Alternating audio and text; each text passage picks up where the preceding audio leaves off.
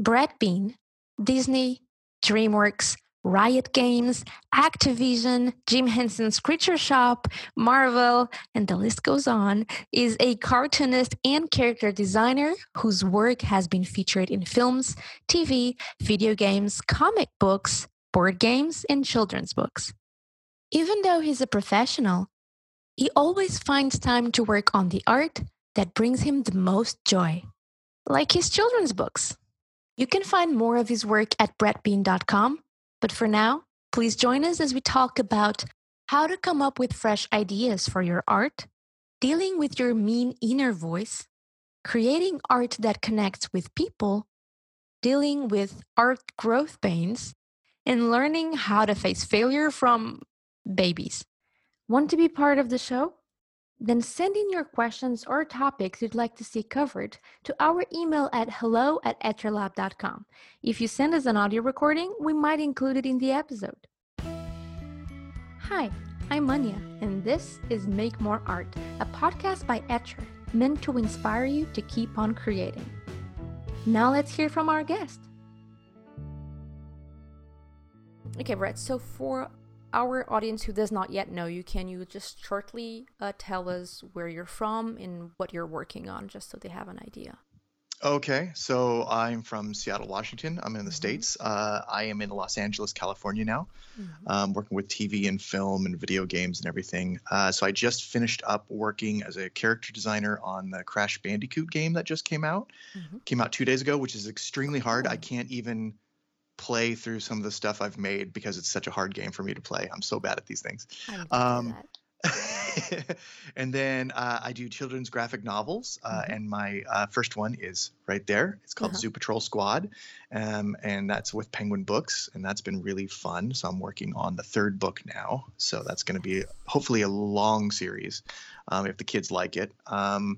And then, I'm doing stuff with like Jim Henson's Creature Shop, doing puppet designs and a little bit of things here and there for other companies. So mostly a character designer and comic book artist. Awesome. And for the listeners who are watching just the audio, you can see the book that Brett mentioned in our YouTube version. So check that out at Etralab. Yeah, all the links are at etralab.com/bean. That's BEAN. Okay, so I've always known you as a character designer, and I have a few of your comics, but everything you do, what calls to me the most are your character designs and your sense of humor that is in every single piece that you do. Even your warm-up sketches are hilarious. It's just so you. It's beautiful. Thank you. Why characters? Why does that speak to you? Why not something else? Well, it's process of elimination. Really, what I learned early on in my sketchbook is I try to draw everything, right? I try to draw rocks and trees and try to make them look real and worry about the lighting and make sure the characters look realistic, and then, draw the real muscles. But every time I did a series of them, my inner brain was like, this is boring. Like I like it when I see it in other people's work, but me physically doing the work, it was not exciting to me. So I was doing it for the knowledge, but then once the knowledge started to sink in, which is, the foundation, what they call like getting the foundation down, once that sunk in enough for me to go, okay, I'm really interested in things that I don't see in real life. I can take a photo of that. I don't need to paint it or draw it or spend time on it. I want to think about things. And story and humor is so tied to what I wanted to be in high school was a drummer. And then when I couldn't be a drummer because it was too loud, my parents gave me a piece of paper and a pencil. When I graduated high school, I convinced my high school buddy to get in the car with me and drive to California because I wanted to be an improv artist. I wanted to be a comedian. And the day before we were supposed to leave, he backed out. He got chicken. He got scared. And so I pulled back and I went to, community college and got my degree and all that kind of stuff. And then here and there went to art school, all that kind of stuff over the years. And just another podcast altogether. But so I found a way to connect all that, which is the humor part, which I enjoy, and then the storytelling part of that into the artwork and stuff. So it's really just doing the best you can with the foundations, but always listening to that inner voice that sort of talks to you. Mm-hmm. And not the inner voice that's the rude one, because I'm going through that now where everybody has that like really mean centered little jerk in there who kind of talks to you and you're like, well, that go away now, please. But I'm starting to realize that if you can't be friends with your inner voice, it's a much harder road.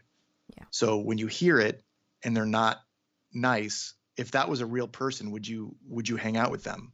If it's a no, you need to start changing that inner voice. Wow. So there's a positive and a negative.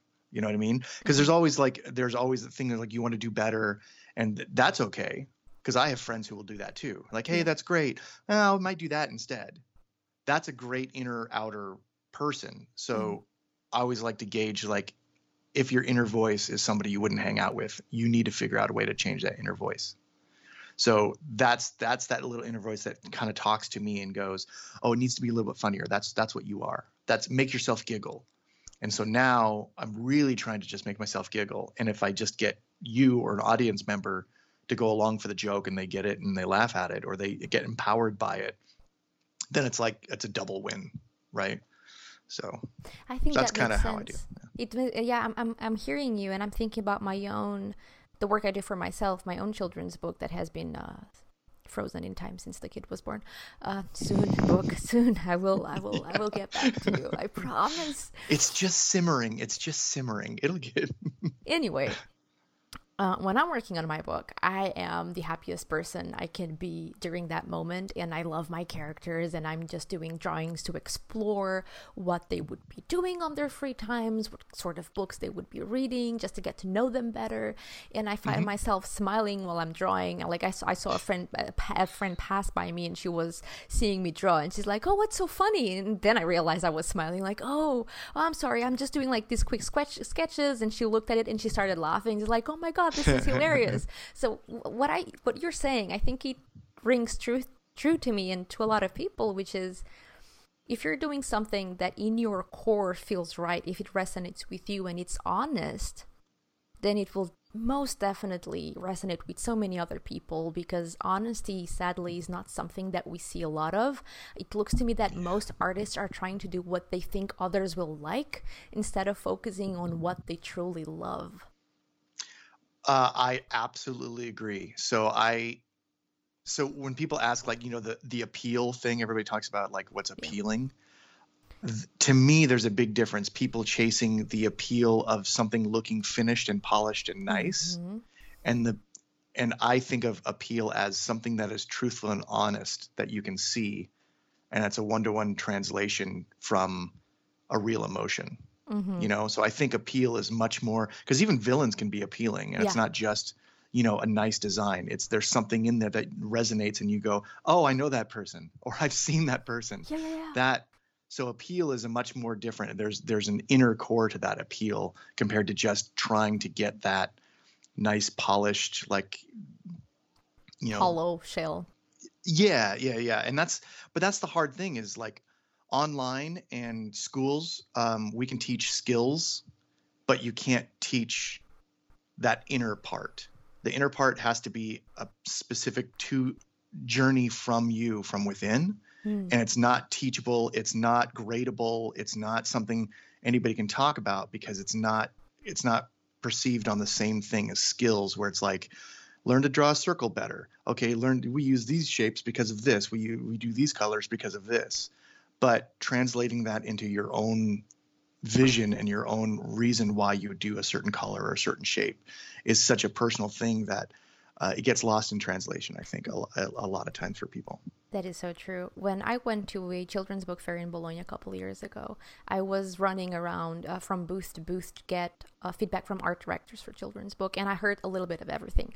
I heard people who got what I was trying to accomplish and said, oh, I love how you're keeping your color palette so limited. It makes sense for your story and what you're trying to tell. And then I saw people, you know, art directors just looking at my book like it was a piece of trash and saying, this has not enough colors. Kids love colors. This is not for kids. This is not okay. Right. And I'm like, okay, maybe I approached the wrong person, because obviously they have a bunch of books filled with colors and that's their thing. They're not trying to see what I'm trying to make and what I'm trying to say. They're looking at what they sell, and it's not a good fit. I should have thought about it a little bit better before I approached this person. Duh. But looking at the other side of the coin.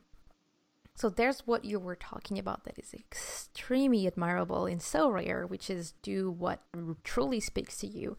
And then there's the skill set.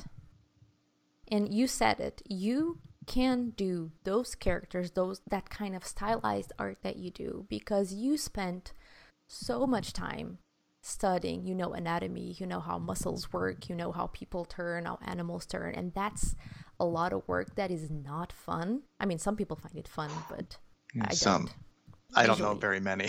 Yeah. And it's like some people love it, which is great, but it's like you have to study and get that foundation, as you said it, in order to then do what speaks to you. And what I see the most successful artists I see out there, or the most, success is another whole conversation. What does that mean? Anyway, the happiest artists I see out there, they do their own thing. And it's not because they were looking for a style of art, because they need to have their style, otherwise they will be like everybody else. Well, that's not, guys, stop with that. Just stop. Whatever you're doing, it's yours. Just don't chase after a style. And it goes a lot about what really speaks to you. But they are able to do that because they spend so much time practicing and practicing and practicing the foundation. So then they can use that knowledge to translate into what speaks to them. So in that aspect, you said something that I've never thought about before. Sure, we can teach skill, we can teach practice, you can teach technique, you can teach all of that. What do you think we can do to help teach that other side of the coin, the, bringing your inner self out? That's interesting, because I would be a gajillionaire if I could really truly put that down into a little box and sell it as a product. I would. I would say you can try to make it easier to wander and wonder in your mind. So I think that nobody can teach you what to think or how to think, but I think you can create an environment to where you have more opportunity to do that. So I was just talking to a buddy who I'm working with on a video game, and he just flat out asked me, he's like, how'd you come up with that? I was like, why, how did you do that? And I went step by step. I was like, well, I thought about the subject matter. I said, I don't know enough about it. And then I went and did research, and I just doodled as I read on Wikipedia about it. And I just started to ask myself questions. So I think being able to wander in your brain, you have to turn off Facebook, turn off video games, turn off Facebook, all the social media stuff. Yeah. You really have to do that, because you can't wander until your mind is bored. Meditation. So you have to, yes. Meditation actually sounds very on purpose. Like meditation, I usually think of like when I meditate, I'm actually thinking on purpose things. Okay. Like I'm not clearing my mind. But of course other people might meditate and go, oh, I'm just going to clear my mind.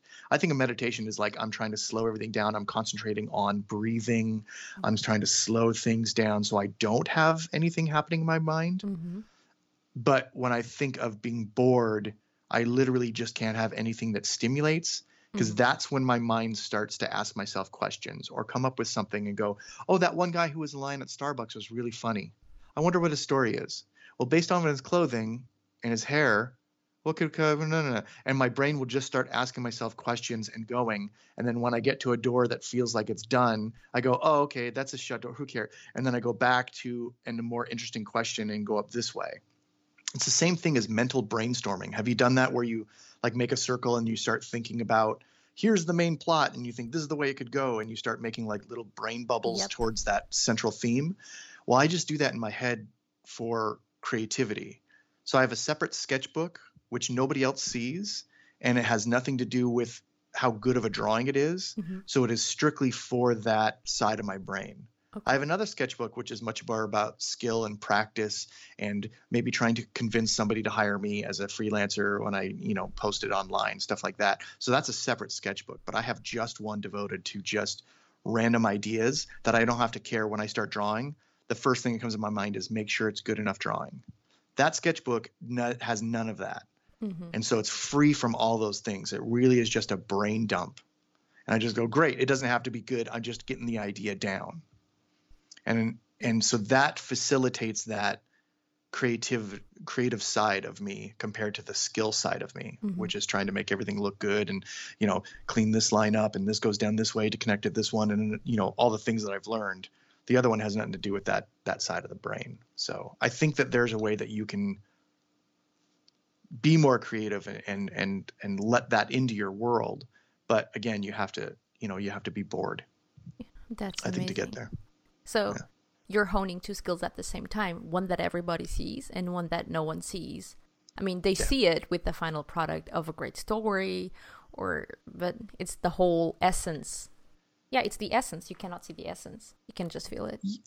Yeah, I mean, it's the same thing as when people go back and look at my first sketchbook or go to my DeviantArt. I left everything up. So I know a lot of artists, they get rid of all their old stuff.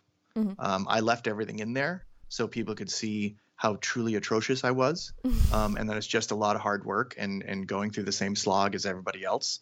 But it's just like catered, social media is catered. And so we think it's just, hey, here's this end thing that you see. But it's like, well, no, you didn't see all the work that went into this. You didn't see all the mistakes I had to make to go, how do I find my creative side? How do I find that space to make those mistakes? And then, it's not like I just woke up and went, oh, I'm going to be creative today. So I'm going to have this sketchbook. I'm going to be bored. I'm going to do this. I'm going to do that. It's all just, as long as you're aware of where you're at and how to fine tune things as you go, you just can't go on, I call it autopilot. You just can't go on autopilot. You can, because you're getting out of a crisis, like especially now in like COVID, I'm on autopilot a lot because I'm just trying to I'm trying to get through the day. I'm trying to get through stuff. So this is a different environment than we would normally be at in a creative world. And we got, tumultuous times. But outside of that, just being aware of not letting yourself go on autopilot is a big deal. Because the world wants you to go on it. Yeah. It And wants you you to only just realize it when consume you're things. you just see it when you're in your deathbed, and then you Yeah. look back and more than half of your life was autopilot and the rest was while you were asleep, and the precious moments are so rare because that's when you were not on autopilot. Yep. This is like a life wake-up call to everyone listening. Live your life. Get out. Live it. Get out, but with masks, please. Get out. Yes. Socially distance out. So because you are a professional artist, I'm curious to know how you separate art as a job from art as your personal hobby when you just feel like doing art for the sake of doing art.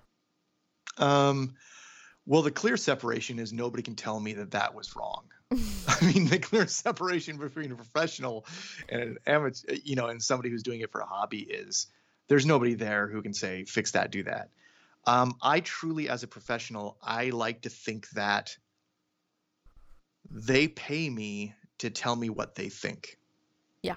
That's the difference. Because 90% of what any of them would say on any other day, I wouldn't take it. I'd be like, okay, thanks. So they're basically just paying me to say, I don't like that drawing, fix it. Oh, how do you want me to fix it? Do it like this. Okay. I'll do that because that's what they're paying for. Exactly. They're not paying me to be me. They want my skill because they can't draw themselves or they can't write or they can't storyboard, whatever it is. They go, I can't do it, so I'm going to pay this guy to do it. So they're basically paying you to get what they want out of it. Yep. So over the years, and it's not easy. At first, it was, everything I do is precious, and it's just here it is. It's who I am on a wall, and then somebody comes over and goes, rejected. Yeah, we had stamps, and it was like, ooh, brown star, not a gold star. That's wrong.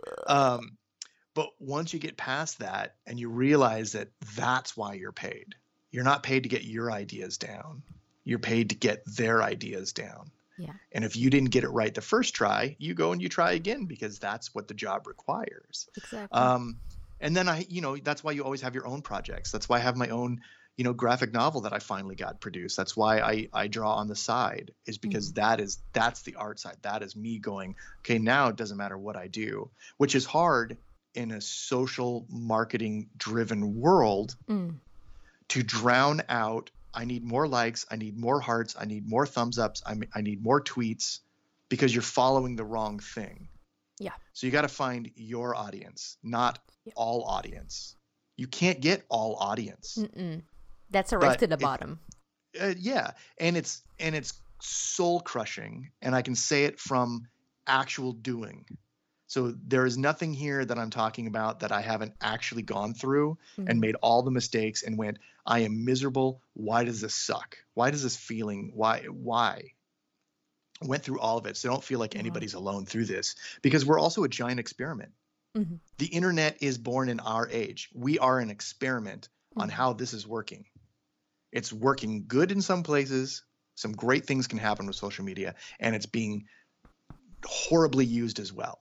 Yeah. So you have to think of this technology as so new that we are still in the middle of figuring out what it's going to do to us as a human race, good and bad. So it's trial and error. So as long as you are thinking about these things, not going in autopilot, you can start to control and shift and move things. So you're not like the captain on the Titanic going, hey, there's an iceberg ahead. You can actually see it way ahead and go, that's a bad ending. So let's turn left. Just a little to the left, scooch to the left, and then you'll be fine. Avoid the iceberg. Yeah, avoid the icebergs, right? Get the hell out of here. Exactly. So I think a lot of it just comes down to that for me. So I'm sorry, that was a rant. No, Sorry, that's what this podcast is about. It's all about that's why I told you, don't worry about the theme for the interview. We'll get it. We're in it. Nice. This is great. Because most of our audience is comprised of hobbyists, what I have to say is, if you're a hobbyist, great. You don't have to worry about any of that. You please focus on having fun. Yes, it should be first and foremost. You should be able to find the fun, even in the struggle. You should be able to find the fun in that struggle. Yeah, because it's the good kind of struggle, right? It's like, if you're struggling, it's because you know you can do better and you know what you want it to look like, and you can get there at whatever time is most convenient to you, because you don't have to monetize for it. I think it's the best part of being a hobbyist, as an art hobbyist, is that just focusing on the growth if you want that, and have fun with the mediums. Speaking of mediums, if you can make peace with it. If you can make peace with not being where you want to be, and knowing that you have to slog through learning hand-eye coordination, learning how colors work, learning how things mix. So you have to be okay with that part of the journey. It is a hard thing to accomplish, though. It's much easier on the other side of it and go, oh, well, all you have to do is not be so hard on yourself when you're, drawing and you think you can do better. Yeah, it's like you just have to be okay with the fact that you have to stink before you get good. Yeah. And that took me a long time to realize. When I went to that Bologna Children's Book Fair, I got a bunch of slap on my face and realized a bunch of things that I have to improve in my work, and that's fine. And I'm fine with that now. And I have a lot of work to do, but I know what to do, and I'll figure it out. So I'm not stressed about that anymore. And nice. You summarized it well. It's a process, not being okay with not being good enough. It's not hard, but it's so worth it, because it's such a big weight that, came off my shoulders when I realized that. And you get better faster for it too. So when you realize that it's part of getting good is to be bad, it gets easier to get there faster, because you get less tense about it. You get less tense about that one drawing. That one drawing or that one thing that you did will not define you as a hobbyist or you as an artist, but it's part of the collection of everything that is going to make you your hobby, your career, your whatever it is you decide to do. It's all those mistakes add up to the success. Exactly. It's like anytime you learn something, you have to suck at it until you get there. I mean, even my sweet baby, who is somehow asleep at the moment, thank you. It's been a whole day fighting with me the whole That's day. great. Finally, he's asleep. What have I done? Maybe he will wake up in like 30 seconds. Yeah, you just kind of like, it's not gonna rain today. Like he's trying to get up. I mean, he's tiny and he's trying to sit down. And every time he tries, he fails. And guess what? He's not crying for it, so we shouldn't push ourselves so hard as well.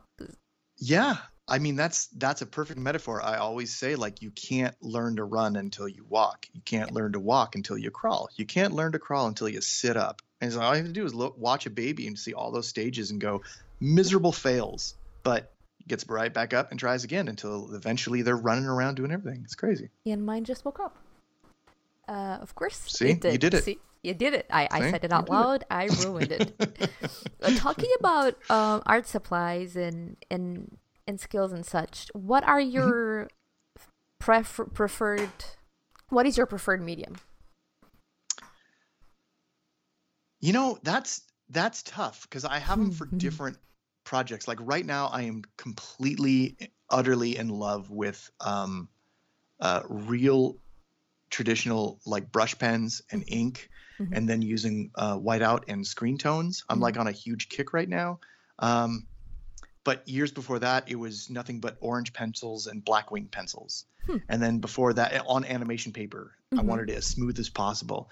So I go through these stages of discovery because I try to fool myself every year or so. Again, it's that autopilot. It's like when I feel like I'm getting a little bit comfortable, I kind of go, let's throw this into the mix, and then let's do nothing but gray washes, and then let's go buy some of this stuff and see where what path goes down.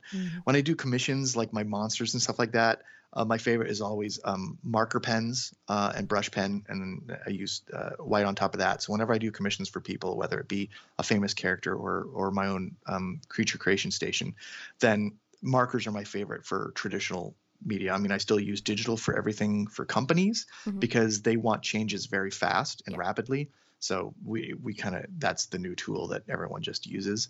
But traditional, I've been on a huge kick with brush pens and exploring the black to white ratio, and not with gray, but straight up like cross hatching to find the shadow and, thick to thin lines and stuff like that. Yes, to where the point where I actually used from your other video of, I can't remember his name, I do apologize, the guy who did the watercolor llama. Mark Brewer. Yeah. And so on my latest piece, I'm like, oh, I've never done this before. I'm going to try this. And I just grabbed like a bunch of ink on that toothbrush and I just went, okay, it's almost done. I'm going to do this. And I just like splayed ink all over it with my old toothbrush. And of course, I did not ask if we had any more toothbrushes before I did that. So I had to go to the store and buy me a new toothbrush because I used mine and forgot we didn't have any backups. So, if you decide to try that, make sure you have a backup toothbrush. Just saying. Oh my goodness. And if you're wondering who Mark is, I will link to his live demo where he paints a llama to the post associated with this episode at edgerlab.com/Bean. Okay, before we wrap up, because you shared a bunch of golden nuggets already, I just want to ask, in your years of being an artist and a teacher, what has been the most common or the most glaring art issue, art struggle that you've seen people do or have or go through? I think for the most part, it's exactly what we actually talked about. It's something that I always talk about because it is lacking in most portfolios, where they are doing the thing. Their portfolios always show, I want a job. I did artwork that I think will get me a job. And that's what the portfolio shows. And more, you have to realize that the industry is not getting that much bigger. It's not like it's a huge industry. So for character designers, people who want to do what I do, I go, well, it's the same 10 jobs that we're all going after. And there's only 3 companies doing it. So it's like, it really is a hard thing. So like trying to make artwork just for what you think somebody in HR on a whim on a Tuesday when they look at your portfolio over coffee at 10 a.m., it's not going to speak to anybody. So you have to be able to find why you want to be an artist. And it shouldn't be because it beats flipping burgers, or it shouldn't be because, oh, I didn't know what to do and my parents gave me a free ride to art school. Like it should come. So when I see people's artwork, that's what I see when they think they've already made it. Now, when you're in the process of figuring that out, I don't have anything to say, because I can tell those people where I'm like, oh, you're figuring it out. You have something to say. You don't know how to say it yet. So you just need more hand-eye coordination. You just need more time for your skills to rise up to the occasion, because it's all visual communication. Mm-hmm. It's just viscom, right? Mm-hmm. So you're trying to visually communicate your ideas, which is different than just trying to learn how to paint, right? You're just trying to paint real world lighting. So when you're doing this and you have an idea, viscom is the thing. And so you're trying to communicate effectively what you want. And so that can be in any art style and stuff like that, but you have to have something to say. And I think that's where people get caught up, is because they just go, the thing they have to say is, give me a job. I did artwork. Here's my turnaround prop. Here's my other thing. And it's like, well, did you care about any of that stuff? Because I can tell that they don't care. Mm-hmm. They're just getting a grade, or they're just putting it in because they think it'll get them the job. Mm-hmm. But you can tell the difference when you open a portfolio and somebody has thought about what they want to give to the world. Mm-hmm.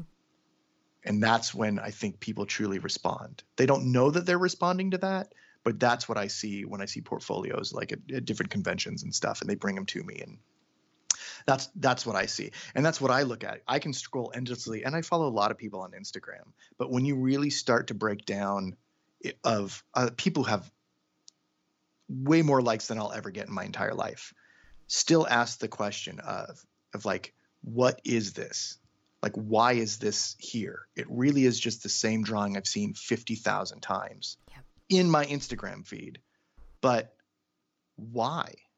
Like, why was this made, other than it's just another version of, something, like, oh, okay, there's no thought behind it. It's just somebody on autopilot making a skilled drawing. And you go, oh, that's great, but there's no substance to it. There's no substance. So it's all just, if I can say it, this is my favorite quote from art school. It's called chroming a turd.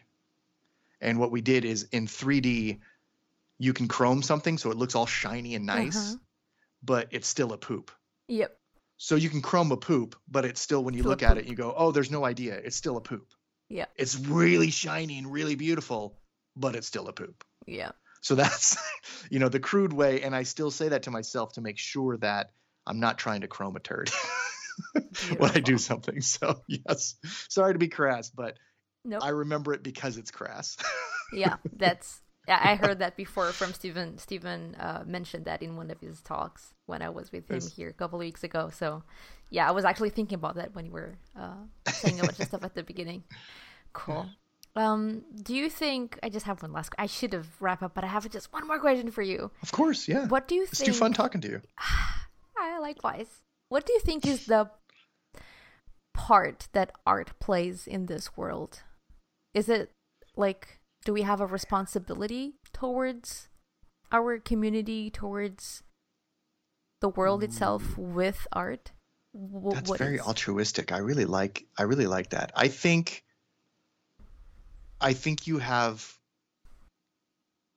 once art is out there, it's no longer yours. Mm.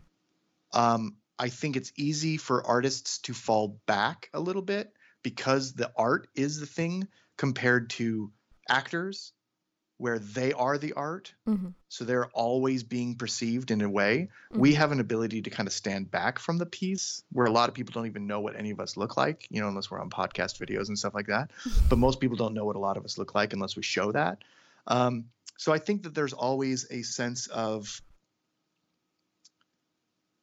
it's a reflection of who you are. So I think when your art is, because I know a lot of good people that show very horrific, like evil-minded, twisted things, right? Mm-hmm. And I don't think they're bad, but there is definitely an audience. But as long as you are real to that audience, then I think that's the important part. So it's not like, You just have to, you're signing a contract with them. Mm-hmm. And you're saying, this is what I'm about. Now, if I turn around and I tell you, like, I have fooled you into, oh man, there's a lot of like just directors and stuff. We can talk about this ad nauseum, but there's a lot of directors who fool you in saying like, this is who I am. This is what I stand up for. I'm a big proponent of, female empowerment, all this kind of stuff. And then you learn the entire time, you know what I mean? Yeah. Then you're like, oh, you've broken the contract between the people that have decided to follow you and not. So as long as you're upfront about it, I want them to be upfront so I can go, great, I don't have to like you. I don't have to watch your stuff. I don't have to support you. Awesome. I can't stop you from being you. Mm-hmm. We're on this planet all together. So I can't pretend that you don't have a voice, because if I want my voice, I have to let you have yours. Mm-hmm. But as long as you're authentic with your voice and you are who you are, I don't think you get in trouble in the same way. Yeah. So I know that there are some people that I don't really like as people, but they are upfront about it. Yeah. And I go, great, you're going to have your people and that's awesome. Yeah. And I don't have to be one of them. That's great. Yeah, I don't have to exactly. deal with you. So I think that there's always a balance between being a shifty personality and trying to fool people into thinking you're something you're not. Mm-hmm. And then like, I remember when I got to Hollywood, I had a mantra on my Cintiq and it said, try to prove that nice guys don't finish last. That was it. I had that on my Cintiq because I saw how easily Hollywood changes people. I saw how easily people networked and they try to get their way by, it just takes a little thing here and then you decide to do a little bit more and then you get deeper and deeper into that thing. So I definitely think there's a contract between you and your audience, or the people that believe and follow you. But as long as you are authentic to who you are and you're not faking it. Yeah. Some people are going to be stronger with a certain movement or the BLM, whatever it is, women's rights, whatever it is. And I think that's great. And some people just aren't there. They're introspective, or they're just, they don't come out with it like that. And they're just trying to do their thing. There's no right or wrong in my mind with the people not choosing, because they're just not comfortable with it. As long as you're true to yourself. So if it's true to them to go, I'm uncomfortable talking out loud about it. I go, okay, that's great. If you are, that's fine. There's nothing wrong with that either. So I'm not going to condemn somebody for not saying something. But yeah, that's another meandering topic, but it's a certain, I think of people's personalities as it's all gray area. Oh, hello, my baby says hello to everybody. Hello. I try to give people 3 chances, because you never know when you've caught them on the worst day. Mm-hmm. But by 3rd chance, you've figured out who they are. First time they had a bad sandwich and they're not feeling good when you meet them. And you're like, oh, okay. Second time, okay, maybe you had a second cup of coffee that was really awful. Maybe your tummy's still upset. I don't know. Third time, if they're you're like, okay, I've made my decision about you. Yeah. But I've met plenty of people that like pass off as black and white. And it's just, the world just doesn't exist like that. That's not how they work, yeah. No. We can do that with, Simpsons characters, but we can't do that with real human beings. Yeah. Simpsons characters are 2-dimensional. Right? It's like literally the character is like, oh, Homer Simpson, he's dumb and he takes care of the family. He's a dumb dad. And then he can become smart. But then he gets dumb again. Yeah. So the characters are 2-dimensional, but real people can't be boiled down into that. It's much harder to do that. So once I was having a conversation with an acquaintance, and I was telling him how I did not like someone, and he said, well, not everybody likes you too. And before I could reply, another girl jumped in and said, well, you know what? If everybody liked her, then something would be really off about her. Right. And that's stuck in my mind forever. It's like, not everybody's gonna like you, and if everybody does, you're creepy. Something's off. Or you're just really lying to yourself about who you are as well, and you're piecemealing like, oh, how do I satisfy everybody else but the core of who you are? And that says something about that person as well. So betraying you're worried yourself about that. So yeah, everybody has that inner compass. Just follow your inner compass. There you go. Now I wonder, what is the kind of art that brings you the most joy? Please let us know in the comments section of the post associated with this episode at etchrlab.com/bean. That's etchrlab.com/BEAN. Like the podcast? Help us support the show by subscribing and giving us a 5-star rating and review on Apple Podcasts at etchrlab.com/go/Apple. See you in the next episode, and until then, let's make more art.